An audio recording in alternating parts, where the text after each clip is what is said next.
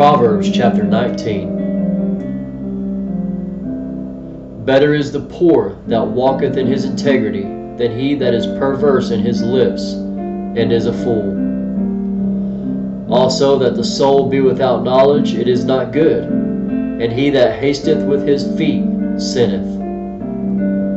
The foolishness of man perverteth his way, and his heart fretteth against the Lord. Wealth maketh many friends, but the poor is separated from his neighbor. A false witness shall not be unpunished, and he that speaketh lies shall not escape. Many will entreat the favor of the prince, and every man is a friend to him that giveth gifts. All the brethren of the poor do hate him. How much more do his friends go far from him? He pursueth them with words, yet they are wanting to him. He that getteth wisdom loveth his own soul. He that keepeth understanding shall find good. A false witness shall not be unpunished, and he that speaketh lies shall perish. The light is not seemly for a fool, much less for a servant to have rule over princes. The discretion of a man deferreth his anger, and it is his glory to pass over a transgression. The king's wrath is as the roaring of a lion, but his favor is as dew upon the grass. A foolish son is the calamity of his father, and the contentions of a wife are a continual dropping. House and riches are the inheritance of fathers, and a prudent wife is from the Lord.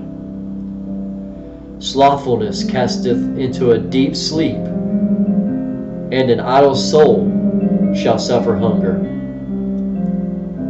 He that keepeth commandment keepeth his own soul, but he that despiseth his ways shall die. He that hath pity upon the poor lendeth unto the Lord, and that which he hath given will he pay him again.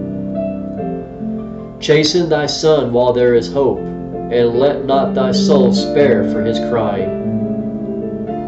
A man of great wrath shall suffer punishment, for if thou deliver him, yet thou must do it again.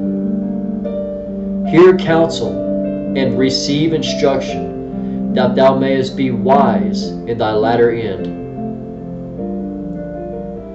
There are many devices in a man's heart, nevertheless the counsel of the Lord, that shall stand. The desire of a man is his kindness, and a poor man is better than a liar. The fear of the Lord tendeth to life, and he that hath it shall abide satisfied. He shall not be visited with evil. A slothful man hideth his hand in his bosom, and will not so much as bring it to his mouth again. Smite a scorner, and the simple will beware, and reprove one that hath understanding, and he will understand knowledge.